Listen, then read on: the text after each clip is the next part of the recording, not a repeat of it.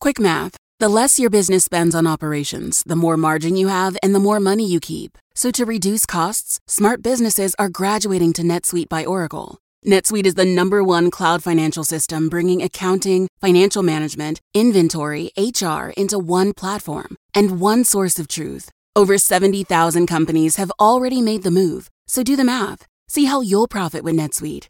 By popular demand, NetSuite has extended its one-of-a-kind flexible financing program for a few more weeks. Head to netsuite.com/GPS. netsuite.com/GPS. This is GPS, the Global Public Square. Welcome to all of you in the United States and around the world. I'm Fareed Zakaria. Today on the show, Trump and Kim meet again, and the self-proclaimed world's greatest deal maker left empty-handed.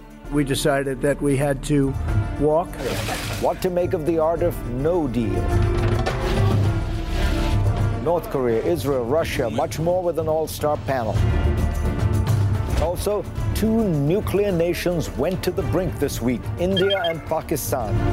A 70-year-long conflict dangerously flaring up again. What's next for the warring nuclear neighbors? And the Khashoggi killing. The CIA believes the Crown Prince of Saudi Arabia ordered the murder, but he was supposed to be a great reformer. I'll bring you a preview of my new special report, Saudi Arabia, Kingdom of Secrets. It airs Sunday night at 8 p.m. Eastern and Pacific. But first, here's my take. It appears that President Trump decided that a bad deal with North Korea was worse than no deal, a reasonable conclusion that suggests he and his team were approaching this important issue with the seriousness it deserves. One of the challenges with North Korea is trying to get an agreement that locks in concessions at the start, because history tells us that Pyongyang will not follow through, fully implement, or honor its commitments. But, in truth, the U.S. does not have a great track record of honoring its commitments in international agreements either. It's always useful in a negotiation to put oneself in the other side's shoes. If you were a North Korean statesman, you'd surely study the last important international agreement negotiated and signed by an American president, the Iran nuclear deal. In exchange for the elimination of 98% of Iran's fissile material, thousands of centrifuges, and its Iraq nuclear reactor, as well as the installation of cameras and inspectors virtually everywhere, the U.S. agreed to waive sanctions against Iran and do business with Iran. But even under the Obama administration, Iran never really got much access to the international economic system. And once Trump took office, his administration began actively undermining it and even violating it, lobbying European countries to boycott Iran and using the dollar's powers to freeze any business with Iran. Or consider when Libya agreed in 2003 to disclose and dismantle all its weapons of mass destruction, which it basically followed through on. In return, the Bush administration had promised to help Libya gain security and respect among nations and pledged far better relations between the two nations. The U.S. suggested it would work to turn Libya into a prosperous country. Little of this happened, of course, and several years later, the Obama administration helped topple the Gaddafi regime. If the North Koreans look back honestly at their own history of negotiations with the U.S., they will recognize that they repeatedly lied, cheated, and broke promises. Now, Washington's behavior is not nearly as duplicitous, but it did make promises to Pyongyang that were never really kept. In 1994, North Korea agreed to halt its operations at the Yongbyon nuclear facility and have its spent fuel monitored by inspectors. In return, Washington would move toward full normalization of political and economic relations and give the North 2 light water reactors plus heavy fuel oil. North Korea took most of the steps outlined, but as scholar Leon Siegel points out, Washington moved extremely slowly on its commitments, never providing the light water reactors and failing to deliver the fuel on time. It took almost no steps to normalize relations. Pyongyang made clear that if the U.S. did not live up to its end of the deal, it would renege on its own obligations. Still, the Clinton administration did not come through, and North Korea began violating the accord. When the Bush administration came to power, of course, it scuttled the entire process, axis of evil, and moved to a much harder line against Pyongyang. These American moves are part of the hyper-polarized political environment of the past quarter century.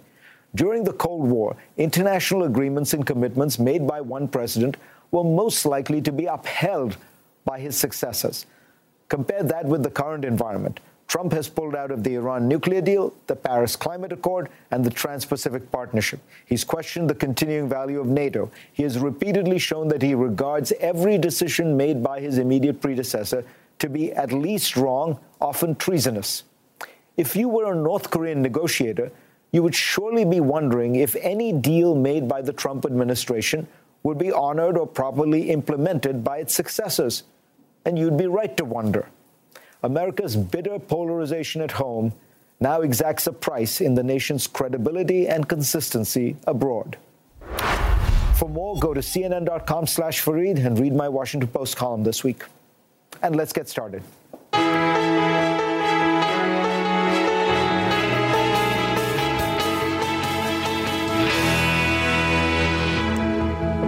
So, Donald Trump was not able to close the deal with Kim Jong-un. Is that good or bad or somewhere in between? I've got a great panel today.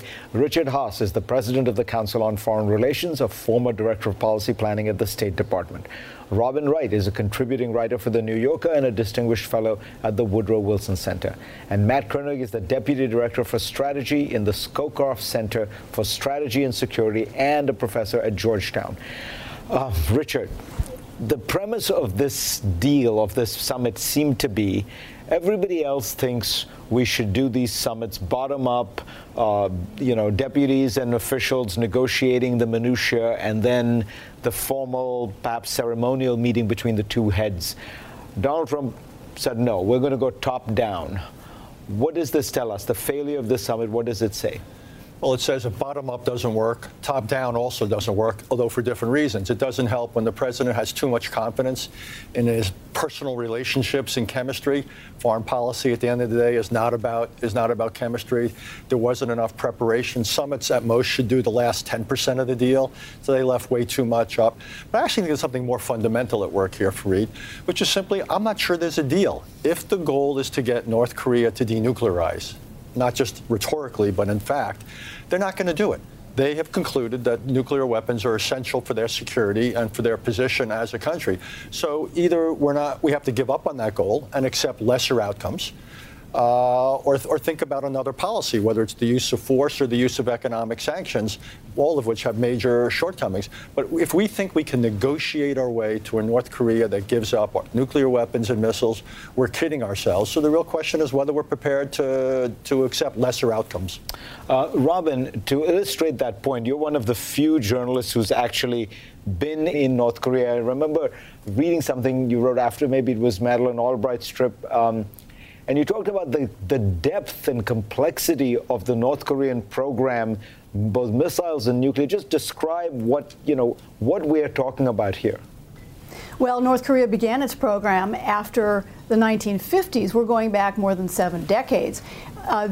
After Dwight Eisenhower warned North Korea, as well as China, that he was prepared to use a nuclear weapon against them if they did not return to peace talks to formally end the Korean War. And the North Koreans did return to the negotiating table, but all they managed to agree on, in what was the longest armistice negotiation in history, was a temporary truce. And that truce has lasted for 70 years. So the issue is not just the denuclearization of North Korea and the elimination of its other chemical, biological weapons of mass destruction and its intercontinental ballistic missiles. It's also, how do you ensure that there's no conflict in the future?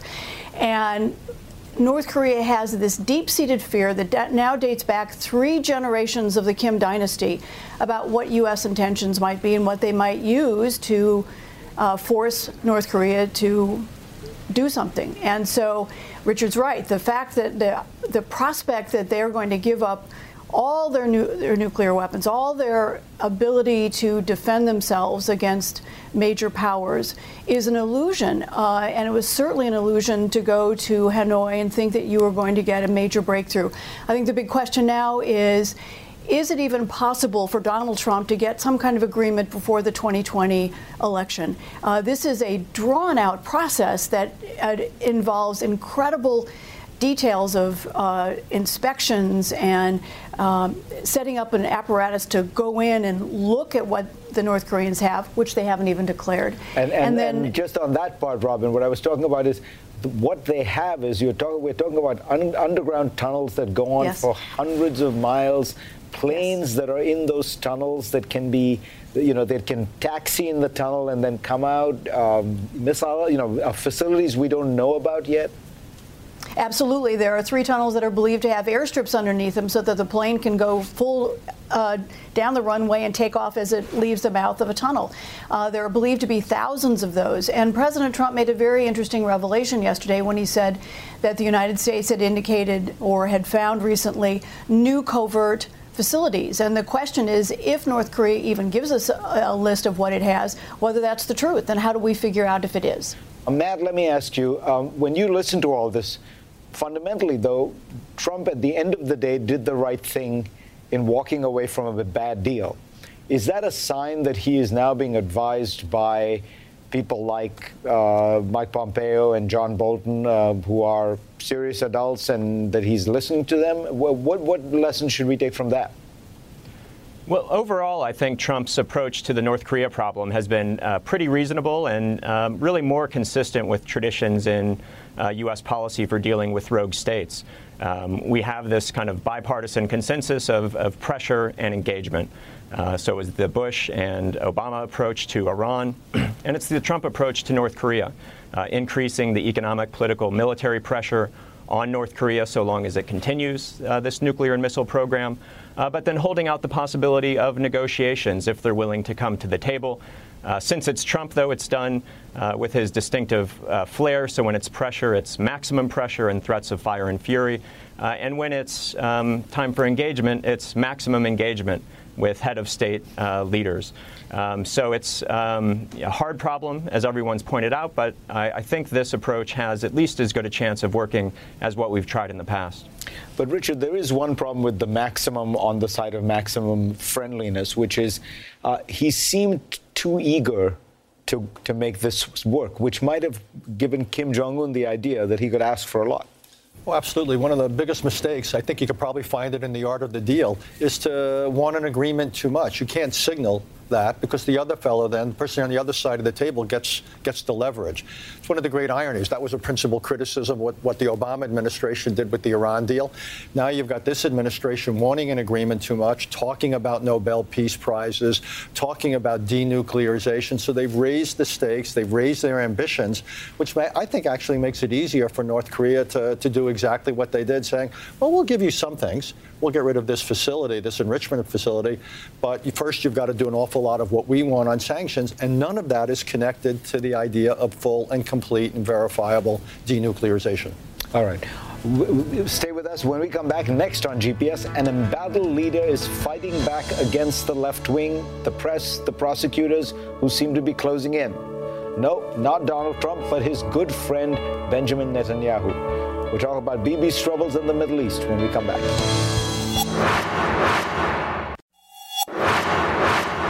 On Thursday, Israel's Attorney General announced that Prime Minister Netanyahu would be charged with bribery and a breach of trust pending a hearing in the matter. In less than 40 days, Israelis will go to the polls.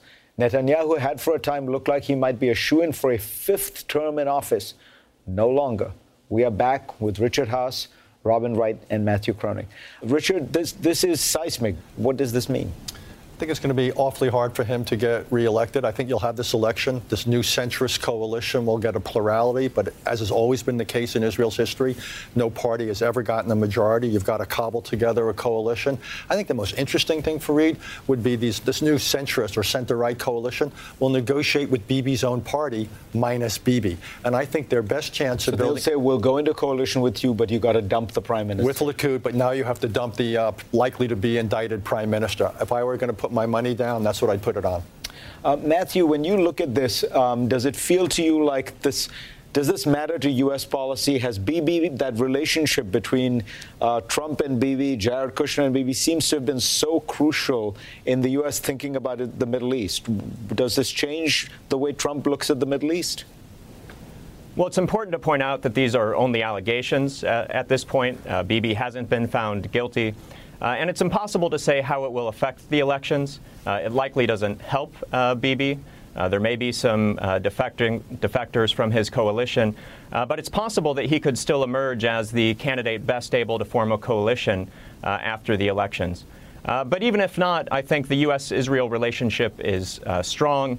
The center-left coalition, also strong on national security, I think will also have good relations with the United States. So I think it's certainly important. Bibi is going to be fighting for his political future and maybe even for his freedom. But at the end of the day, I don't think it's going to fundamentally affect Israeli foreign policy or U.S.-Israel relations. Do you think there's a chance for the great Middle East peace plan that Jared Kushner has been pushing? You've tended to be somewhat sympathetic at times to the Trump administration, but where is this peace plan, and what is the peace plan? Well, that's a very hard problem. I think it's going to be difficult for the Trump administration to get Middle East peace, as it has been for many administrations before. But I do think the overall approach in the Middle East has made sense. They've focused on the priority national security issue, which is the Iranian nuclear threat. They've brought together a coalition to put tough sanctions on Iran and to push back on their behavior in the region. And so I think the peace plan is going to be difficult, but overall, I think it was a helpful reset to focus more on supporting U.S. allies in the region, Gulf states, Israel, and countering Iran's malign activity. Peace plan, Richard Haas? Not going to work. This whole idea of an outside-in, using the Sunni Arab states to somehow deliver the Palestinians, it's not going to happen. And the fact is, it's still not clear in Israel and with the Palestinians, you've got actors who are both willing and able to make the necessary compromises for peace. So color me skeptical. Robin Wright, let me ask you one question before we go back to North Korea. The president says that he trusts Kim Jong-un when Kim says he didn't know about Otto Warmbier. It strikes me it's a very small and very repressive police state in which it's highly unlikely that Kim would not have known about an American who was kept, in captivity and then tortured. You're absolutely right, and it's astounding that President Trump would make that allegation, but he has done that before, whether it's dealing with the Crown Prince of Saudi Arabia, Mohammed bin Salman, or talking about Vladimir Putin in Russia. He seems to be willing to trust these dictatorial regimes, and there's no question that in North Korea, Kim Jong-un knew exactly what Americans have been detained, how they were treated, and would have known the nitty-gritty details about the condition of these people. After all, these were in some ways pawns in international diplomacy as well. Thank you all. Fascinating conversation. Next on GPS, India and Pakistan, neighbors and enemies. Is this current flare-up of tensions over, or is it just beginning?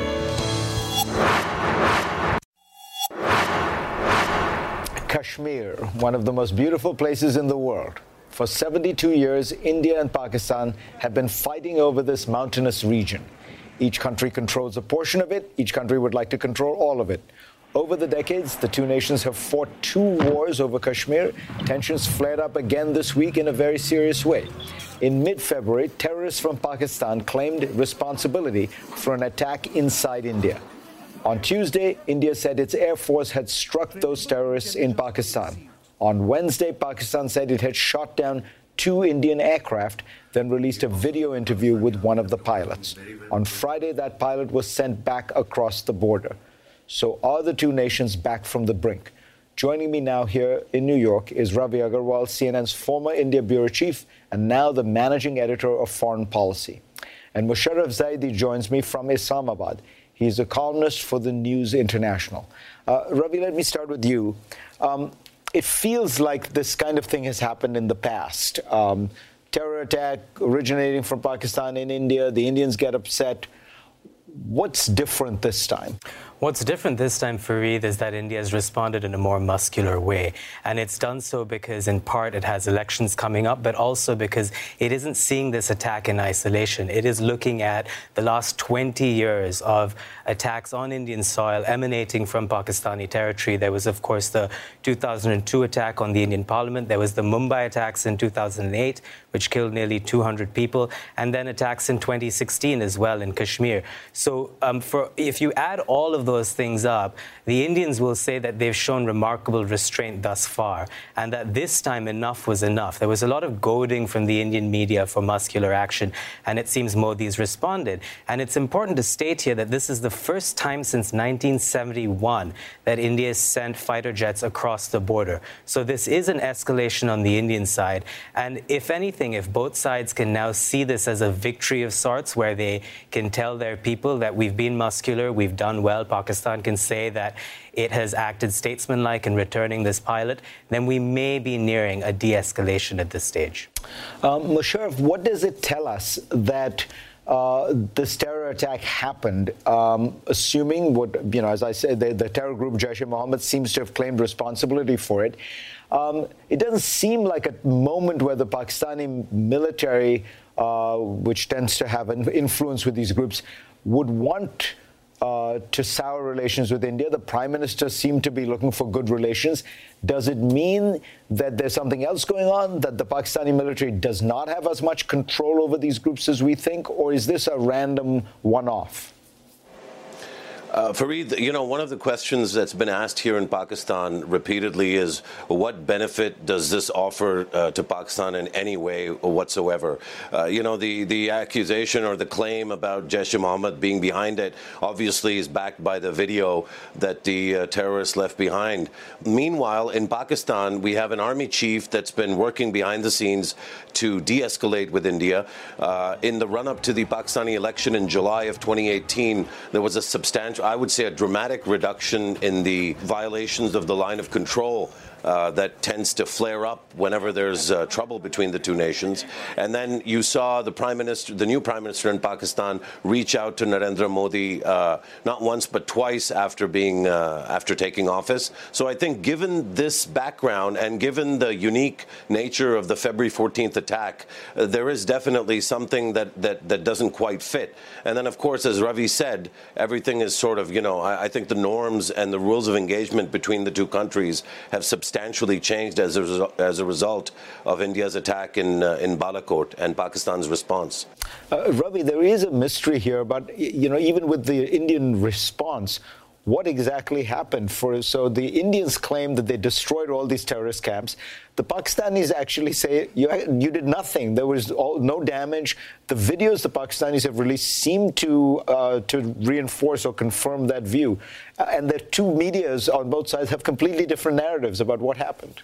Yeah, the correct answer is we actually don't know what happened, because the place that India claims it has bombed, journalists don't have access to in Pakistan. So unfortunately, where we're stuck is having statements from both governments and medias on both sides that believe those statements and are very willing to sort of parade those statements to the public and have the public believe in it. That isn't a bad thing. I mean, if that is what is going to lead to both sides feeling like they've achieved some degree of success, then that will allow them to save face in a way. So, absent American diplomacy, absent other global ways of mediating this conflict, it seems the media and social media has played a very powerful role here. That's not entirely bad. Musharraf, it seems to me, just from the politics of it, it does look like Narendra Modi was very anxious to respond in a very tough way because he has these elections coming up. It plays to his coalition perfectly to be tough on Pakistan. And Imran Khan, the new Prime Minister of Pakistan, seemed quite statesmanlike and trying to diffuse things.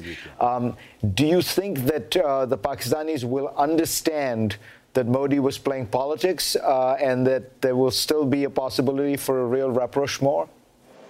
I think so, Fareed. I think it's really clear from the conduct of the Prime Minister in Pakistan, and as you know, even in the best of times or the worst, the military is plays a significant role in these kinds of dynamics and the question of how to deal with India. But it seems from every statement and every sort of move from the Pakistani side that there's a real appetite, whether it's before the election, which I think is impossible given everything that's happened happen. But certainly after the election, I still anticipate that there will be a big push by Pakistan to reach out, as it has been even in these quite difficult times. So I think, Pakistan seems genuinely interested in shifting the needle with India, and how much Narendra Modi is able to resist his instinct to rile things up for the sake of an election, I think, is a question that will be answered over the next 2.5 months as India goes to the polls. But if we can get there without any further damage, then I think the prospects for a summer of peace will be good. Well, let's end on that hopeful note. Gentlemen, thank you both very much. Next on GPS, tiny Estonia's secret weapon against its bullying neighbor, Russia. How this digital nation found a way to fight back when we come back. Will you please raise your hand if you would use products or services from Huawei or ZTE? None of you would. You obviously lead intelligence services, so that's something of a biased question. Raise your hand if you would recommend that private American citizens use Huawei or ZTE products or services. None of you, again, are raising your hand. Thank you. Stark disapproval from America's top intelligence officials for two of China's biggest tech giants at a Senate hearing a year ago. That might have been the first that many Americans heard about Huawei, but it certainly wasn't the last. And it's not just American citizens that the government has warned to stay far away. According to the Wall Street Journal, American officials have been telling many of America's closest allies not to use, in particular, Huawei communications equipment because of the security threat it may pose. At the heart of the issue is 5G, the next generation of wireless communication technology. So just what is 5G and what threat might Huawei pose? I had a chance to talk to the CEO of another huge player in the 5G space, Chuck Robbins of Cisco. Chuck, pleasure to have you on. It's great to be here. Thank you. So first of all, explain to everybody, why is 5G such a big deal? I mean, we've had 3G and 4G. People are talking about it as some kind of a huge inflection point. Right. Is it? It is. And, 4G was really about just connectivity.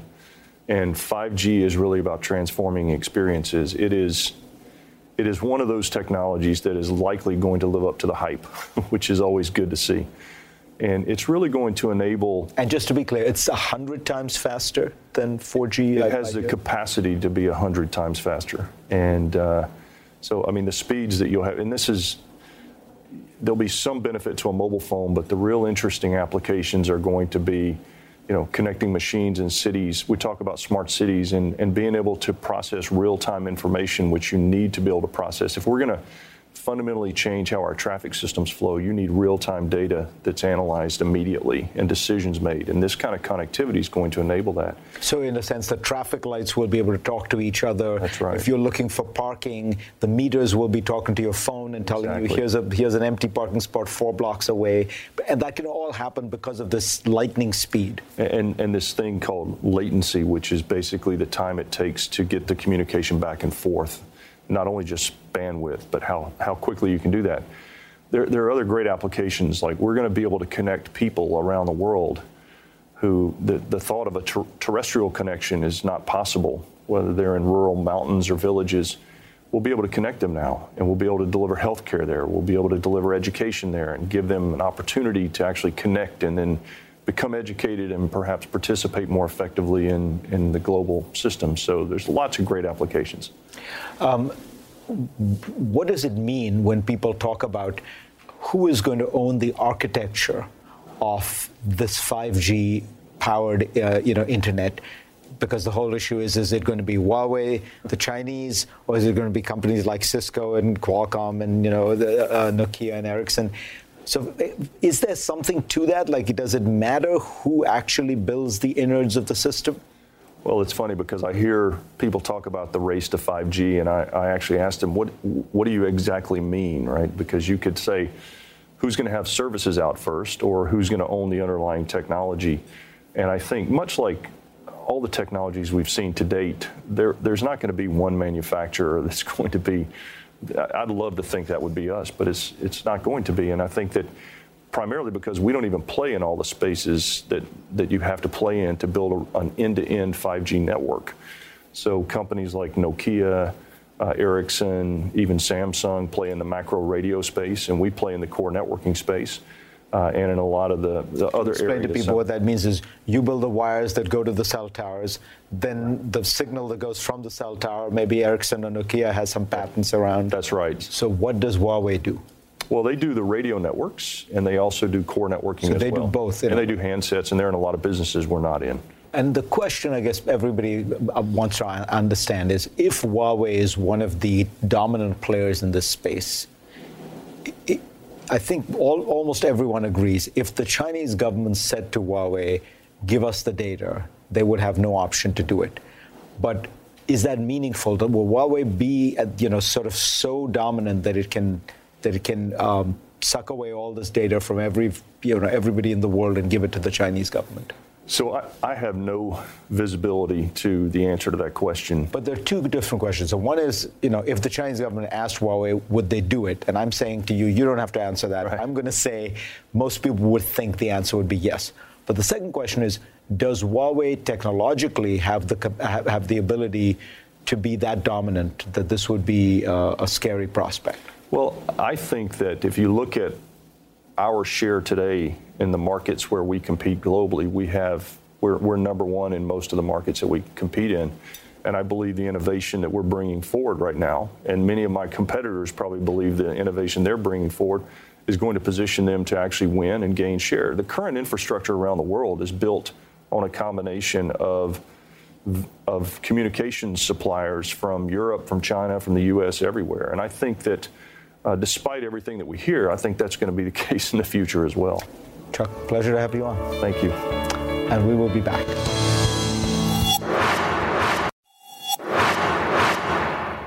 CNN will premiere my latest special report tonight. It's called Saudi Arabia, Kingdom of Secrets. Now, it's not just a place of secrets, it is also a kingdom of contradictions. Take the young crown prince, whom the CIA believes ordered the killing of the journalist Jamal Khashoggi. He has also pushed through big reforms in the kingdom. Or take the fact that this important ally of the United States was also the birthplace of so many of those behind 9/11. Take a look. In 1996, Osama bin Laden declared war on the United States. These youths love death as you love life, he warned. These youths are steadfast at war. They will sing out that there is only killing.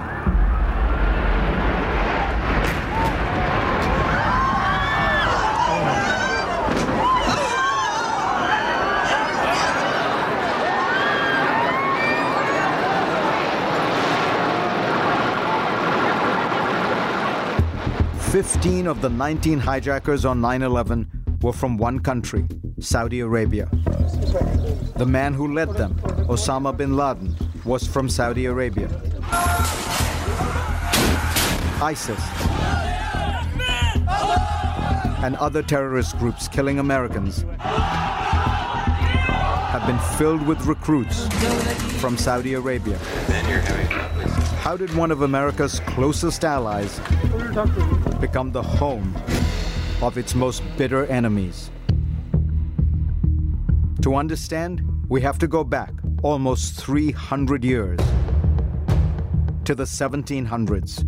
Two men formed an alliance in the Arabian desert, a cleric known as Muhammad bin Abdul Wahhab and a warrior named Muhammad bin Saud, the patriarch of the Saudi royal family.